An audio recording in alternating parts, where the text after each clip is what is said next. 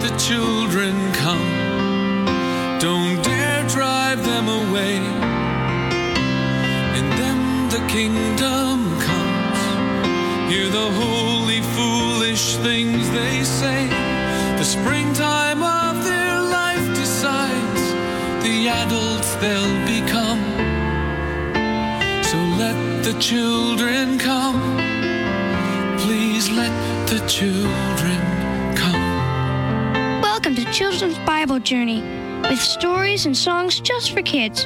We have a dramatized Bible story coming up, but let's get today's program started by singing praises to our awesome God. Fee, God promises me victory.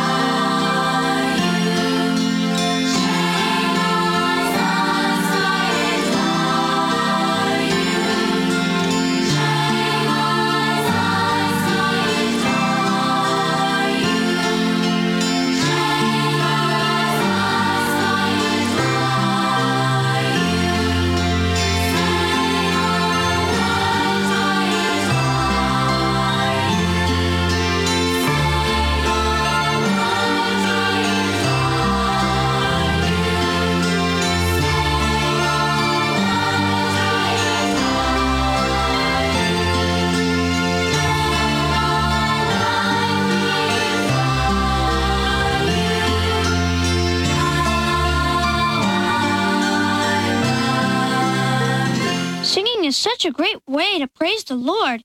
We'll do some more singing in a few minutes. Now let's get back to our continuing Bible story from the Bible in Living Sound.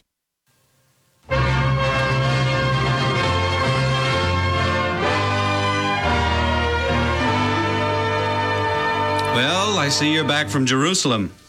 I hear there was quite an exciting celebration, even riots. There was much rejoicing and singing and praising God, if that's what you mean. The people were so happy, and the 7 days of the Passover feast passed so swiftly that they celebrated for another 7 days. Mass hysteria, mob reaction, emotional outlet. No. It was the genuine worship of the true God of Israel. What good did it do you? Or the people? 14 days wasted. Wasted? It's quite the contrary. It was of great profit to the assembled multitude. A great gladness took possession of them.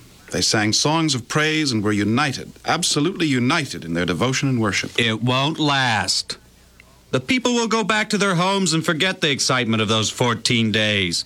Soon they will again be worshiping in their groves and high places the gods they've been worshiping for years. You're wrong, completely wrong, my friend. As I came home northward from Jerusalem, I witnessed a great miracle. The people of Judah were already breaking up the images, cutting down the groves and destroying the high places and altars. The Reformation during the 14 days of the Passover feast was genuine, and Judah will be blessed of God. But I fear for Israel. There were but a handful of my countrymen there. Israel refuses to return to the God of her fathers. God will utterly destroy her as a nation.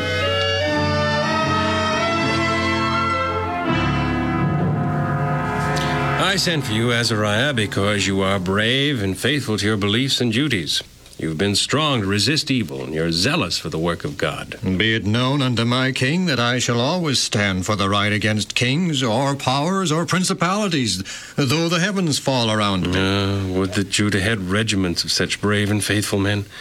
Then could God make his people a great people, carrying to the world the good tidings of a merciful and loving God. The Lord worketh with many or with few, your majesty. Well said, Azariah, but seldom recognized as truth. And may the Lord use you in the task I'm about to give unto your charge. Yes, your majesty. The Lord, through Moses, set aside the tribe of Levi to be priests and ministers in the temple and to the people. This has not been followed completely in Judah or Israel since the days of David and Solomon. You will be in charge of restoring this God-given practice. Appoint the course of the priests and the Levites after their courses, every man according to his service. The priests...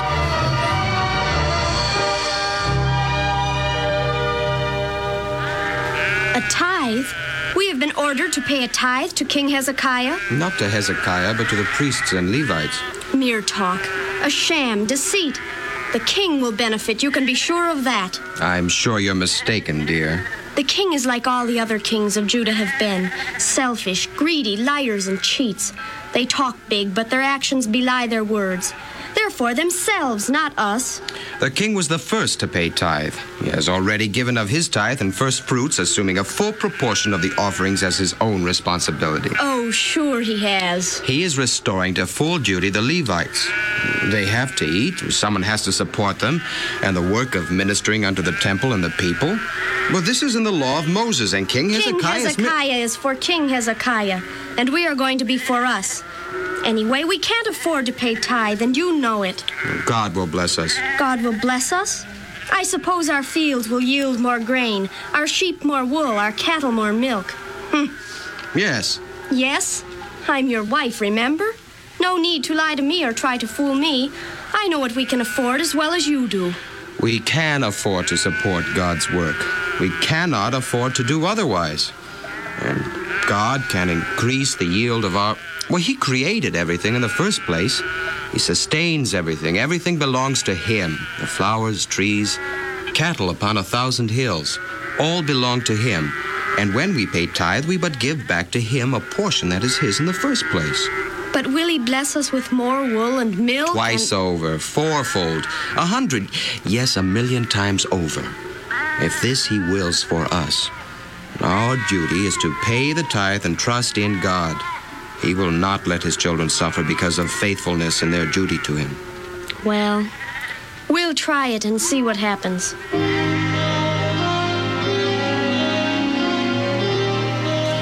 Have the people responded by giving tithe and the first fruits of their harvest? Oh, I beg thee, O king, come and see for thyself. See, O king, the people have responded far beyond anything that I myself expected. We are already hard to it to find the proper storage places. Oh, the Lord is gracious and merciful. His wonders to perform. And this is just the beginning of the third month, the beginning of the harvest, Your Majesty.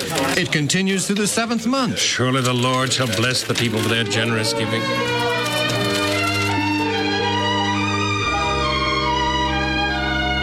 Come forward. Long live the king, long live the king. You are Conaniah, a Levite. I am, of the house of Heman, Your Majesty. Oh, you there. You may come forward, too. God save the king. God save the king. You, too, are a Levite?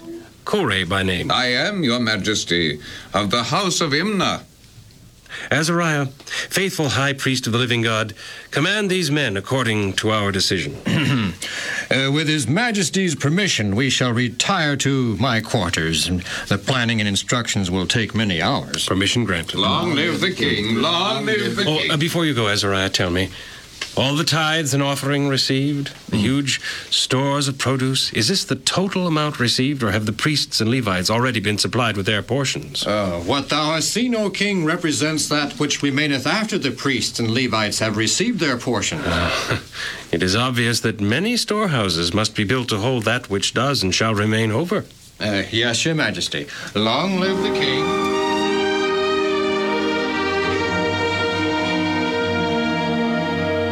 It is understood, then, Conaniah, that you and your brother Shimei will be over a committee to build storehouses for the tithes and the first fruits. Yes, Your Grace. And you, Korah, will build storehouses and have charge of all the free will offerings. With God's help, I shall do my best, Your Grace. Forget not to appoint officers to distribute portions to priests and Levites living in the priestly cities and rural areas.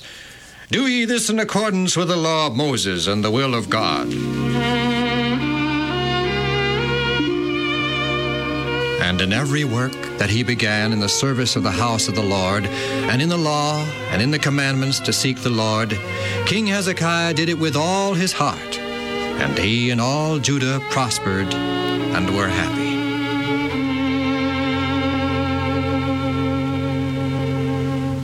We'll continue the Bible story tomorrow, and if you would like to have these stories to listen to at home, you can call the Bible and Living Sound at 1-800-634-0234. That's 1-800-634-0234. Now here's some more music before we have to say goodbye.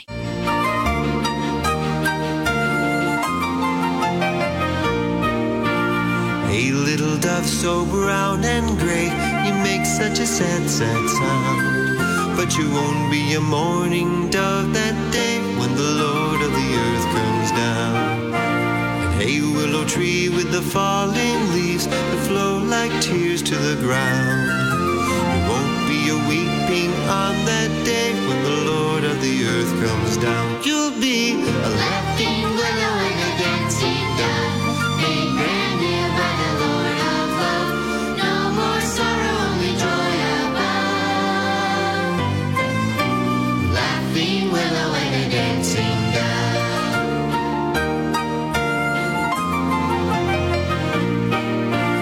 Hey, pretty was with your long green stem, the pointy thorns all around. You'll be a joy to hold that day when the Lord of the earth comes down. And yes, Mr. Skunk, if you're awful set, that lets us know you're around. You won't have to smell bad anymore when the Lord of the earth comes down. Like the laughing willow and the dancing dove, made brand new by the Lord of love. No more sorrow, only joy above. Laughing willow and the dancing dove.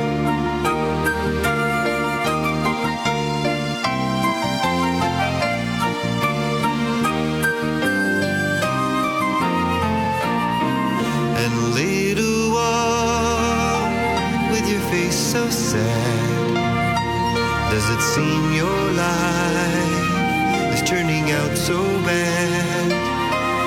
the Lord of love. Give it half a chance. Makes your heart to smile and your feet to dance. Like the laughing willow and the dancing dove. Made brand new by the Lord of love. No more sorrow, only joy above. Laughing willow and a dancing dove. Laughing willow and a dancing dove.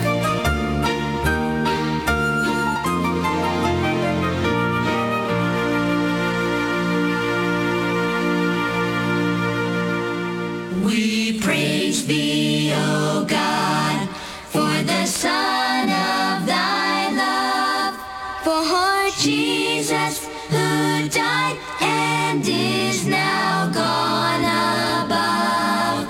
Hallelujah, thine the glory. Hallelujah, amen.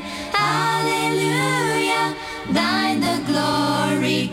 Revive us again. Aleluya, te alabamos. Oh, cuán grande es tu amor. Aleluya, te adoramos. Bendito, bendito Señor.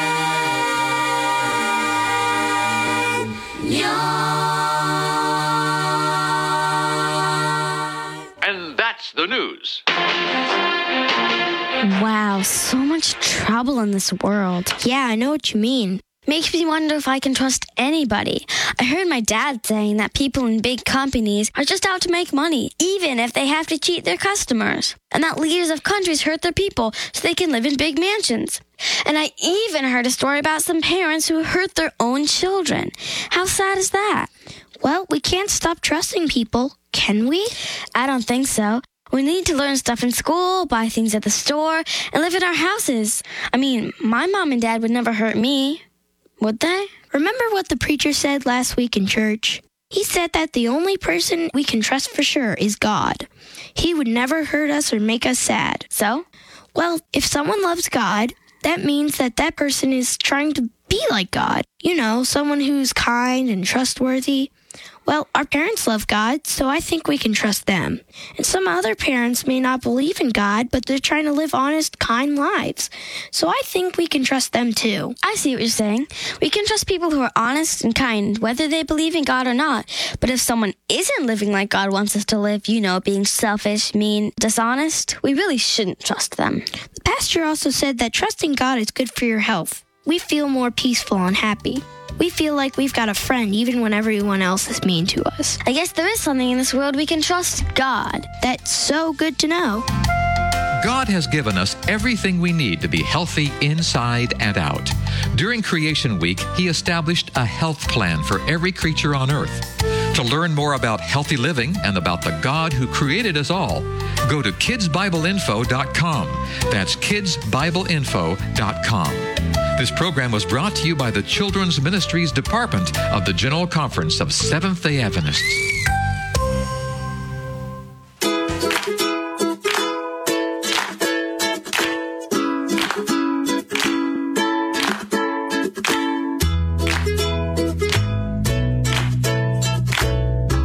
Hi, boys and girls. This is Ms. Kathy. I'm so happy you've joined me today for another story just for you. Chapter 4, Secrets Discovered. I don't understand, Jenny said later that day. We have been all over this house. We have been upstairs and down. We've looked in the kitchen, dining and sitting rooms, hall and bedrooms. We've even searched the bathroom. Give me 2 reasons why we should keep on searching. First, the Bible is still missing, Dee Dee said as they climbed the stairs at the end of the hall. We have a responsibility to find out what happened to it. We know neither of us took it, and it's pretty sure that Mom didn't take it. Grandma's sick. She couldn't have taken it. Marcus was gone. Where did it go? It had to go somewhere. I realize that, but second, I really think the Bible is still in this house. There's something about this house that tells me it still has a lot of secrets we haven't uncovered yet. They stood at the top of the stairs and looked at the hallway facing them. 3 closed doors faced them on either side of the hallway. A fat, pot-bellied stove commanded the center of the room. At the far end of the room stood the tall cabinet and small door that was the dumbwaiter. I think you're right about the secrets, Jenny said, staring at the room, but where do we start? How do we discover them? Well, what would real detectives do? Dee Dee asked. I guess they would look for clues. Jenny nodded. Right. I guess we should look for something that is out of the ordinary, something that is different. I think, Dee Dee said, that this house is just full of secret passageways. Well, what are we waiting for? Let's try to find them, Jenny said. Where do we start? Dee Dee had the answer. Let's start in Grandma's room. The 2 girls went into the first room on the left. It was fixed up like an old hotel room. A high, full-sized bed stood in the middle of the room. The old wallpaper had yellowed, and the paint on the closet door was beginning to peel away. The girls' sleeping bags were laid out on the floor on top of the thick throw rug. How about a tunnel? Dee Dee asked, one eyebrow raised. She grinned. No, I don't suppose there would be a tunnel on the second floor. But what about a tunnel in the wall, or in the ceiling, Jenny said. As if answering herself, she opened the door to the closet and walked in. The closet was empty, and she looked up at the ceiling. It looks like there's an opening up there, but it's really too dark to tell if it goes all the way through. It seems like this would be a good place to have a secret passageway. Dee Dee looked at her.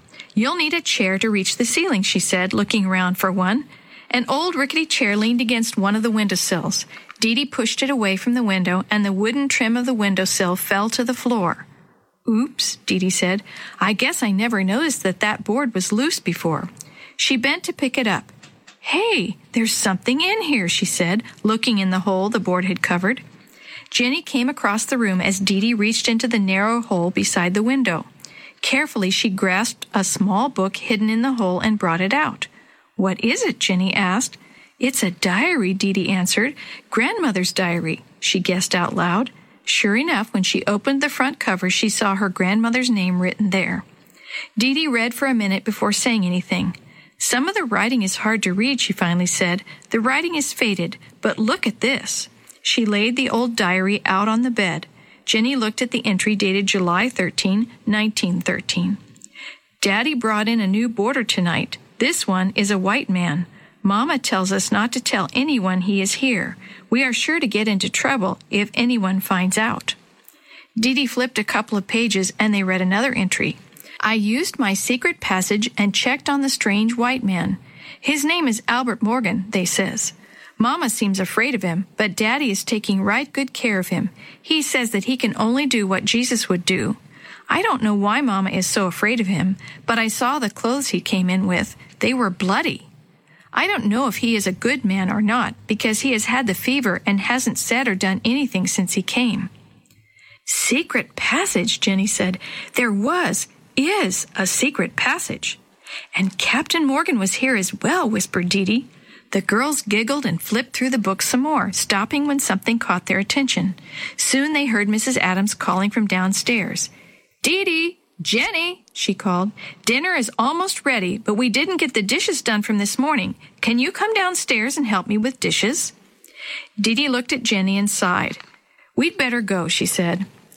Well, the diary has waited for this many years, Jenny said. It can wait another half an hour.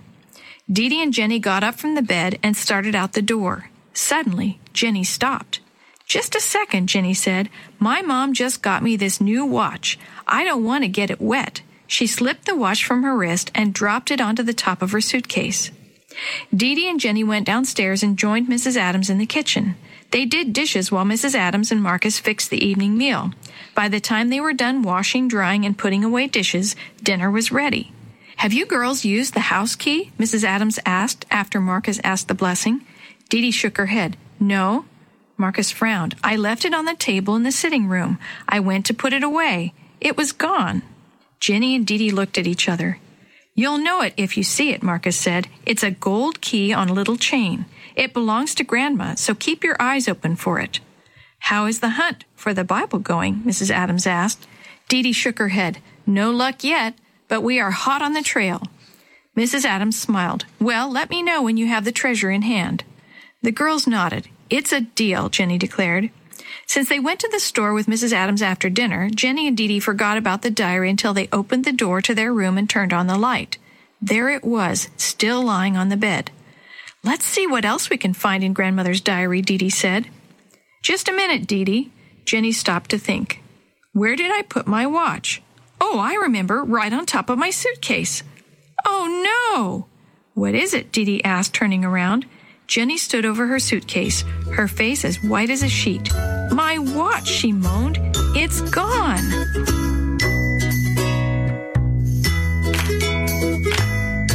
The story you have heard today is a chapter of The Shoebox Kids, Book 7, The Clue in the Secret Passage, written by Glenn Robinson, edited and created by Jerry D. Thomas, and used with permission from the Pacific Press Publishing Association.